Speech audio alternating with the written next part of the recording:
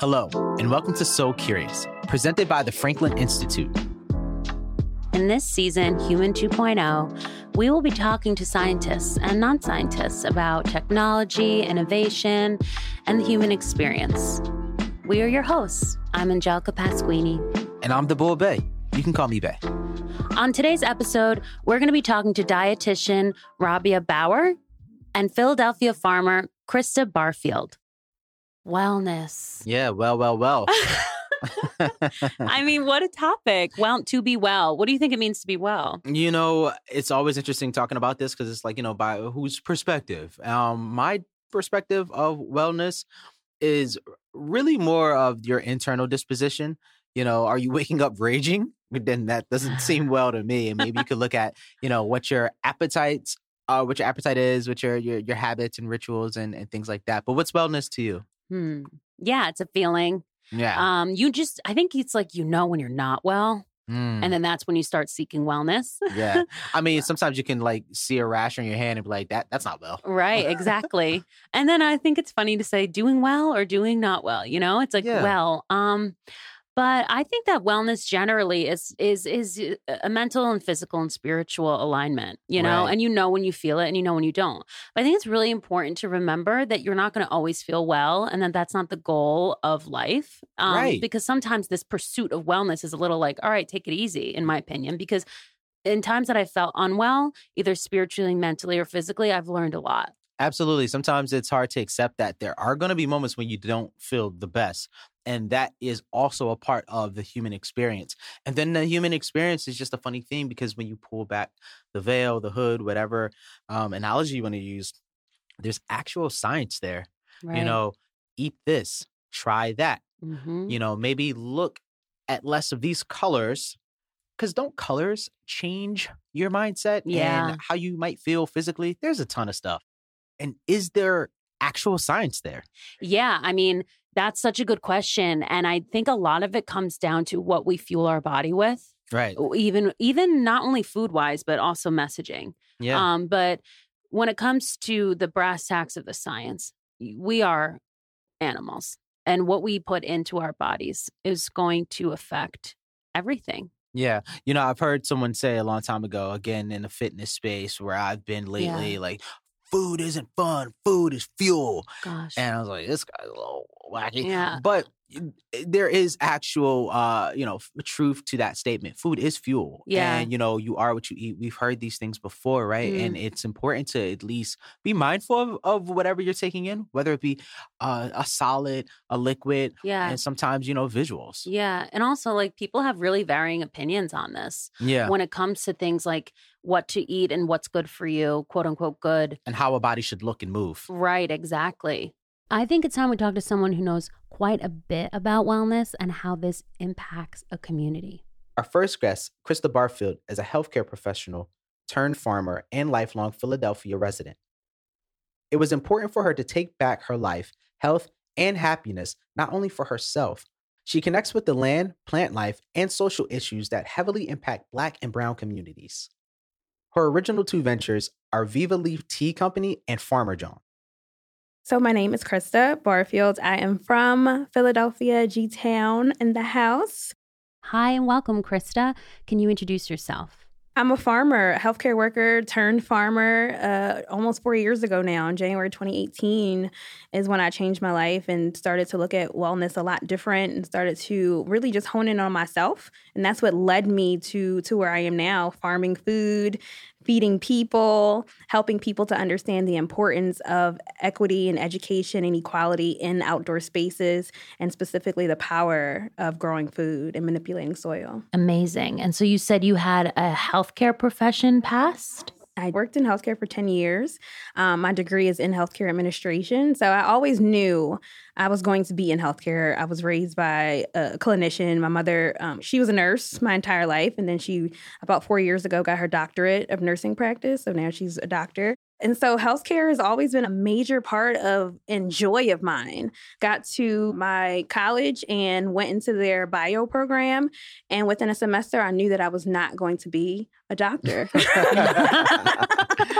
Hey, sometimes that realization hits you hard. It's beautiful though. Yeah, like I knew that wasn't it. But I still love science. I always had this major passion for it. Never did I ever touch dirt and think that how plants work would excite me as much as it does now. What fundamental change in your attitude do you think took place along your journey from working in the healthcare field to advocating for urban agriculture and getting more people outside and interacting with their food? Working in that field for 10 years, I eventually just got burnt out. And that just, speaks to why wellness has now led me here. And for me, at that point, 4 years ago, was the lack of wellness. I wasn't in tune with myself. I wasn't paying attention to my needs.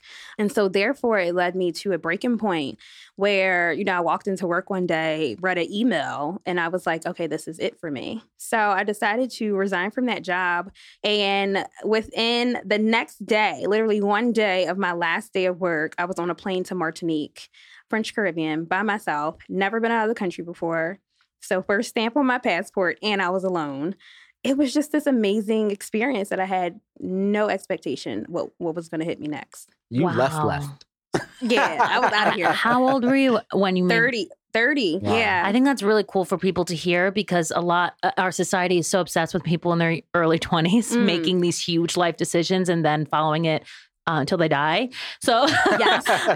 What I like about this story is like you can turn the page at 30 and start something entirely new. Yeah. I'm curious to hear more about your story and also how you think getting back to soil, dirt, changed your behavior. It's this powerful thing that plants do. They do what they want. They are Mother Nature. They do what they need to do for themselves in order for them to grow. And yes, your environment and their environment does impact that because they have certain needs as well. And so when I look at it from a human standpoint and from our own wellness, I was in an environment where I was always a yes person.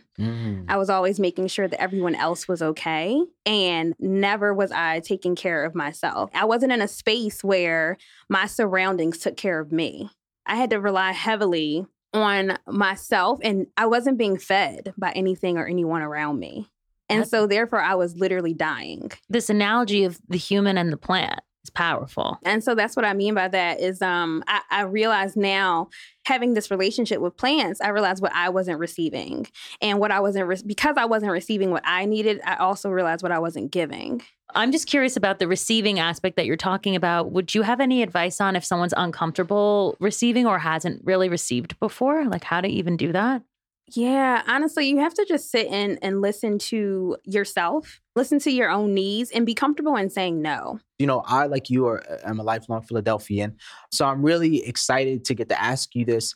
Your company name is Farmer John. Yeah. Can you talk a little bit about the inherent connection to Philadelphia, why urban agriculture here is so important to you? Yes. And also, you got to explain John. Yes. I love my city. That's just first and foremost. I feel so much passion and connection to being from here because it literally created who I am. I was able to take all the amazing parts of Philadelphia, but also learn from the not so great.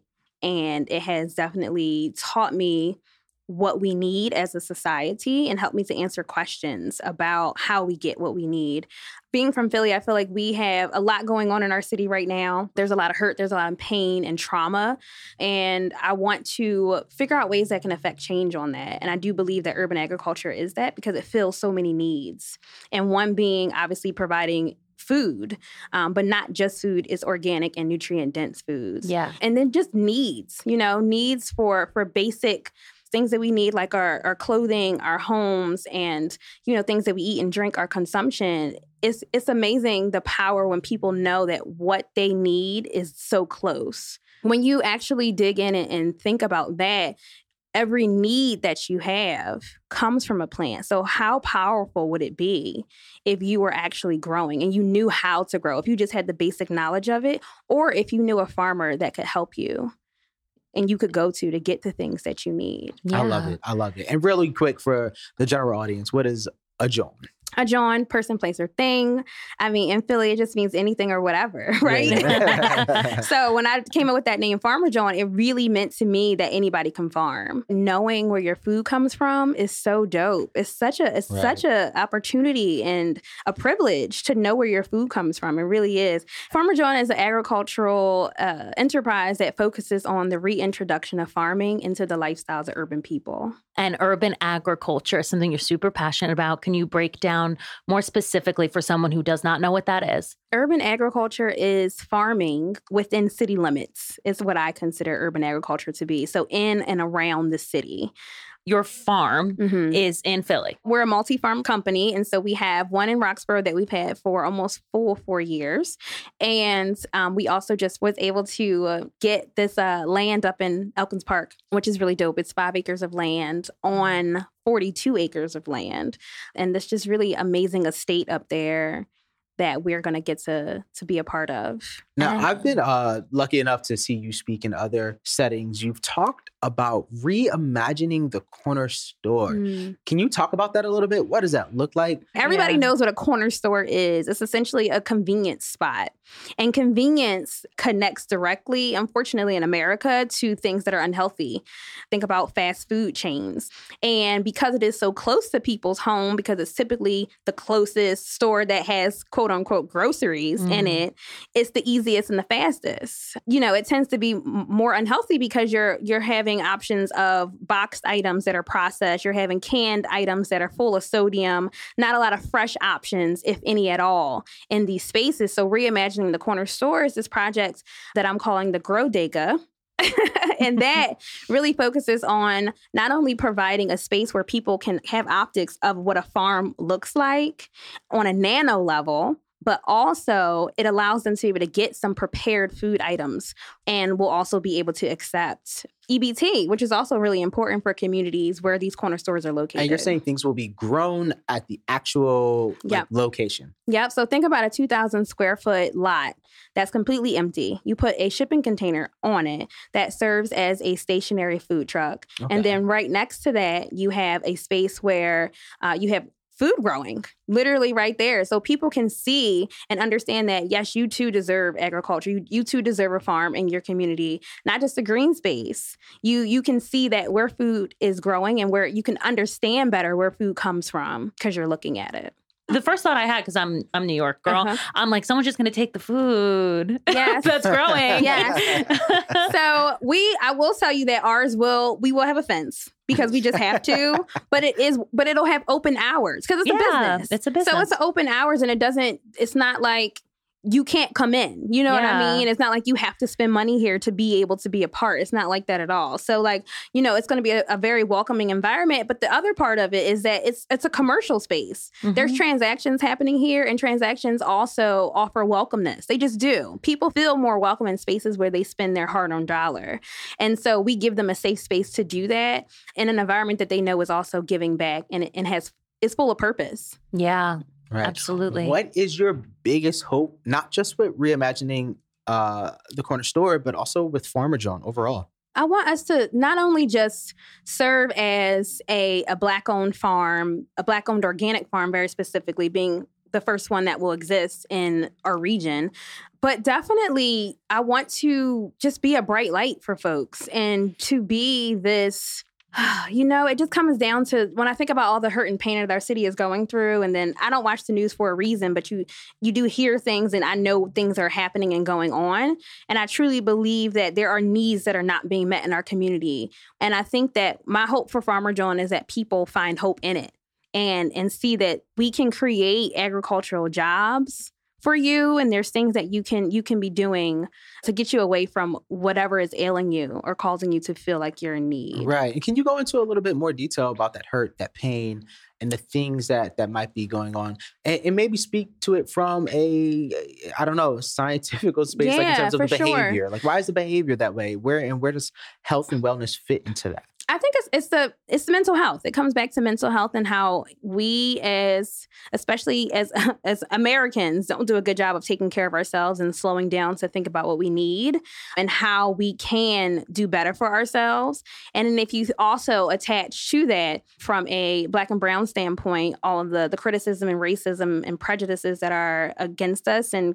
constantly around us and constantly, right in our faces because of media and social media, we're just overly exposed and overstimulated in a way, right? And so we're battling. We're in a constant battle, and the city is feeling that right now with all the violence that we're experiencing right now. And I just believe that having hope in something that was once harmful to us could very well be the answer. And when I say that, I mean farming. Thank you so much for coming through. We I really appreciate you sharing your story, sharing your experiences. And thank you so much. Yes, thank you. So curious. Thank you. Thank you.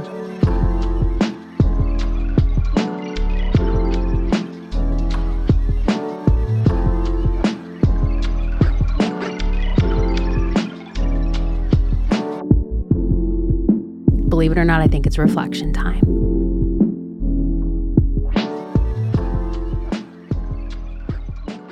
Krista was awesome. I just really appreciated how true to herself she was throughout her entire experience that she shared. Absolutely. I think there's an honesty that's driving her story and her curiosity. Yeah. Because she was a nerd, as she said, and she was like, "I love the blood and the guts in the health space." But I think sticking with that curiosity, and not specifically blood and guts and all that stuff, but health and wellness, drove her to all these different experiences. And I love that evolution of curiosity. Yeah. And in talking about reinventing the bodega, let's go. I love that. I think that's so Human 2.0 because it's like, let's take this and make it better. Right. And just make it as accessible as it already is. We're just going to swap out what's in there for something healthier and better for you. Yeah. You know? The whole focus is just to get a little better. Hi, this is Angelica Pasquini from So Curious. Sign up for our newsletter to find out when the latest episodes are available, get access to bonus content, and be the first to know when we host live events. Visit beyond.fi.edu to sign up. Now. No, literally, go do it right now.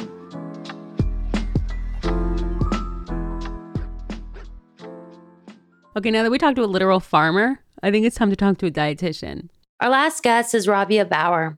Rabia is a coordinator of the Master's Program in Nutrition and Dietetic Practice Program at Thomas Jefferson University. Bauer is particularly passionate about diversity, inclusion, equality, and social justice. As a non-diet dietitian, she is a champion of intuitive and mindful eating and truly believes that all foods fit. My name is Rabia Bauer, and I'm a registered dietitian nutritionist. And right now I'm working at Thomas Jefferson University in our MS and Nutrition and Dietetic Practice program. Body positivity. What does that mean? Can you give us a clearer picture of that? So body positivity was really born out of the fat acceptance movement and this idea that all bodies are good bodies. So that's a very, very simplified version of a dense topic. But this idea, again, that regardless of the shape and size of your body, it's something to be proud of and something to be celebrated. If you think about society right now, there's a very specific body type that's celebrated and upheld as the standard, and body positivity is trying to change that. And is this a global movement, so to speak? I think it's probably focused on what I would call like the global West. So places like the United States, Australia would be included in that just because of the population there, parts of Europe. But I see it coming up in places like South Asia. Like it's definitely gaining traction and popularity. I'm curious about why this is a passion of yours and a little bit about your story. So my dietetic story, at age 9, I was diagnosed with insulin-dependent diabetes, the first in my family. So I've been dealing with that for the past 25 years and will continue to do so until there's a cure. And part of that treatment was meeting with registered dietitians. And I grew up in central Pennsylvania where there were no dietitians that understood the food that I was eating at home. So I'm South Asian. My family's from India a long, long time ago. So that really kind of propelled me to working in food. Went to school to become a registered dietitian, realized at a certain point, the education is very prescriptive. It's kind of taught in a really specific way. And part of that is nutrition is a newer science. Part of that is who's getting involved in the field. And it can be really restrictive if you focus on weight loss as the only goal. Yeah. And then there's 2 dietitians who started, they worked in eating disorder clinics, and they started this movement, this program, I guess is a better word, called intuitive eating. They have 10 different pillars or guidance for honoring your hunger, loving your body. Gentle nutrition is one of the last kind of tenets of intuitive eating. I love the language. Yeah. I love that. Very purposeful. And when I read the book, it just clicked with me. And I was like, why am I doing this to myself? Why am I restricting Oreos when I love them? Because I do. Right. I love Oreos. Yeah, they're good. How does language play into, I guess, how we interact with food and how we see ourselves, and whether we see ourselves as healthy or good and right, air quotes? Yeah, no, that's such a good question. So have you ever heard anyone say, oh, I ate something, I'm such a bad person? Yeah. Yeah. And even in school, right? Kids are getting taught this binary of good and bad food, healthy food versus junk food. And you are what you eat. And if you put junk in your body, are you junk? And I don't believe that. That messaging is so simple and it works so well. Psychologically, it's very subliminal. Mm-hmm. When you're talking about the body positivity movement,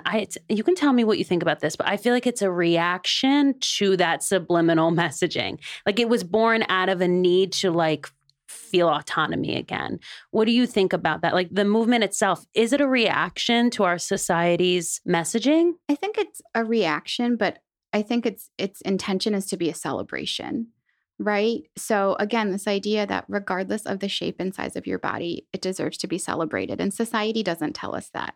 We uphold a very specific standard of a beautiful body in society. I think, part of it is moving away from that restriction of what food is good and what food is bad. But part of body positivity and part of intuitive eating is also that what you eat doesn't always affect your body shape and size. So a lot of times when you hear about body positivity and intuitive eating, you also hear about the movement called health at every size, which is this idea that the shape and size of your body does not determine your health status. And what I like that you're hitting on is that it's not a moral issue, food. Right. Like it's not right and wrong. And I think because this is a science podcast and we're talking about the innovation of human health and technology, I'm curious, what are some of the biological aspects, the true blue aspects of wellness, not just what it looks like from the outside? In your experience as a dietitian, what is wellness? I mean, it's very holistic, right? You can't break it down and say this part of me is healthy and this part of me is not. You're all the same person. Food is part of that. Your attitudes towards food is part of that. Your attitudes to movement and physical activity and finding joy in movement. I know a lot of people who exercise to punish themselves, and that's so sad to me. Yeah. I want to ask, the popularized, quote unquote, picture of health is changing with efforts of inclusion. What does inclusivity in the health and wellness space look like? So I think you have to kind of break it down and go back to the start of nutrition, right? So nutrition in this country was really born between the world wars when we started paying attention to our soldiers that were malnourished. And if they're malnourished, they can't go fight a war and win. Right? Nutrition was birthed out of that? I mean, there was obviously people interested in it, but that's when it really took hold. And that's when you start seeing the term nutritionist and dietitian a lot more. And this idea that we were basing nutrition on a straight white male, because that's who was in the army at the time. Well, I'm not a straight white male. So maybe those standards that were based on a straight white male don't apply to me. Even if you think about BMI, which is the body mass index, which is something currently being used to diagnose diseases, and it's used in your insurance, and it determines your health. And it's a hot topic. It's a hot topic. Controversial. Very. I have been on camera, on film, saying BMI is trash, and it is trash, again, based on European males. And that's not what society is. It's not just European males. Even if you go to pharmacy, right, dosages for medicine are based on men. And women tend to be a little bit smaller than men, not always, but maybe those doses aren't right, but the research isn't there because nobody's done it. Wow. So what are some of the biological effects of public discourse on health? How do conversations surrounding health directly impact our psychological health? So again, the world is built for straight white males. And I'm not one. And no shade, whatever. Right, I'm married to a straight white male. But the world is built for him, not for people like me. And there's more and more of us that are not straight white males that are taking up space. And we exist and we deserve to have our needs met, whether that's looking at health standards, whether that's looking at Do seatbelts fit our bodies properly? Does the dosage on a Tylenol bottle make sense for us? So just realizing that the information we have, the information we're working on, there needs to be room for nuance. It's not one size fits all. Your studies have focused on diversity, equality, and inclusion and justice within eating. Mm-hmm. So what are some of the most important reasons to continue examining diversity and inclusion in medicine, especially when it comes to our food? So I think there's two issues here, right? So despite being America being this like wealthy country, there's still so many people who don't have access to healthy food or even access to food at all. So how are you going to talk to them about good nutrition if they don't even have food to sustain their body? So that's part of it. And then the other half of it, and I talk about this a lot professionally, is in this country, we have this like standard of healthy food, which is typically like brown rice, grilled chicken, steamed broccoli. And there's nothing wrong with eating that. But it's really boring. And that's not what my family grew up eating. Mm-hmm. And there's so many other beautiful cultures in this country. And all cultures have foods that are really nutrient dense. And all cultures have foods that are not so nutrient dense, right? You can find some sort of fried pastry filled with meat in almost every culture. Yeah. Maybe not the most nutrient dense, right? Mm-hmm. But hand it over. But yeah, I'll eat it. I'll eat it. Give So it to me. this idea that this white American palate or this white American food is the healthiest is just not correct. And part of that stems from who's creating these health guidelines, right? So the dietary guidelines for Americans, the USDA, my plate. I never saw my own culture's foods reflected on my plate because nobody from my culture was helping build these standards. And what is my plate? My plate is the USDA's guidance for choosing healthy food. So you can go to choosemyplate.gov, and that is the USDA's guidance on healthy eating. And it has your food groups. Like, do you remember the pyramid? Yeah, I was going to ask about the pyramid. What do you think about that? The pyramid's gone. Nice. Oh, it is? It's gone. We switched to my plate. And okay. Yes. Got it. And I like that because nobody eats off of a pyramid. You actually eat off of a plate, right? Wow. Pretty novel. I don't know anyone eating off pyramid. I don't either. So my plate, half the plate is fruits and vegetables. A quarter of it is grains. A quarter of it is lean protein. And you have some room for dairy. But again, my food, the dal, the lentil dishes I grew up eating, the curried cabbage that I grew up eating, I never saw it upheld on my plate. And it wasn't until I became a nutrition expert that I learned, these foods fit. I just need to kind of think about it and learn about that. And, when you're growing up and you're being taught the healthiest food is brown rice, steamed broccoli, and grilled chicken, maybe you start removing yourself from that culture. I know so many people who say, oh, it's my cheat day. I'm going to eat Mexican. There's nothing inherently unhealthy about Mexican food. There's some really healthy options, really nutrient-dense options, but that's not what we're taught. Body positivity is a really hot topic, buzzword, and, we see celebrities throwing it around. How can you bring that into a more medical space? So recently I had some leg pain related to my diabetes, and my endocrinologist, who's a diabetes specialist, was like, oh, you gained weight. And I said, yeah, you and I had talked about how gaining weight was a healthy option for me. I needed to gain weight. And she's blaming this leg pain on my weight gain. And I did a little research, even though I'm not, a diabetes doctor. And there's this disease that I think I have that causes leg pain. So it has nothing to do with my weight. And I know it has nothing to do with my weight because it started before I gained the weight. So if you have, a patient who is complaining about pain and the doctor says lose weight, there's not actually science behind that says that's going to help. Right. If you need to have your appendix taken out, losing weight's not going to fix anything. You need your appendix taken out. So we see a lot of fat phobia and fat bias in the medical field. It's well documented that people in larger bodies, we have this research that shows they have higher rates of mortality. And for a lot of times people thought, oh, it's because they're in larger bodies.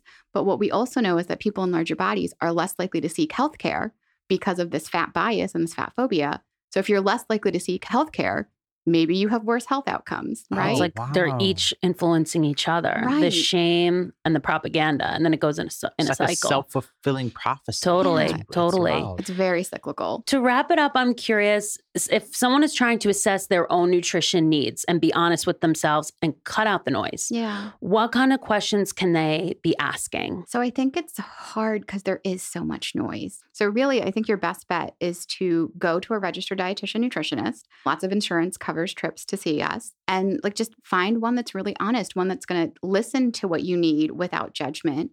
Find one who is weight inclusive. Find one who is body positive. and just see, like, there's always room for improvement, right? Even my own diet, there's room for improvement. And I know all the things.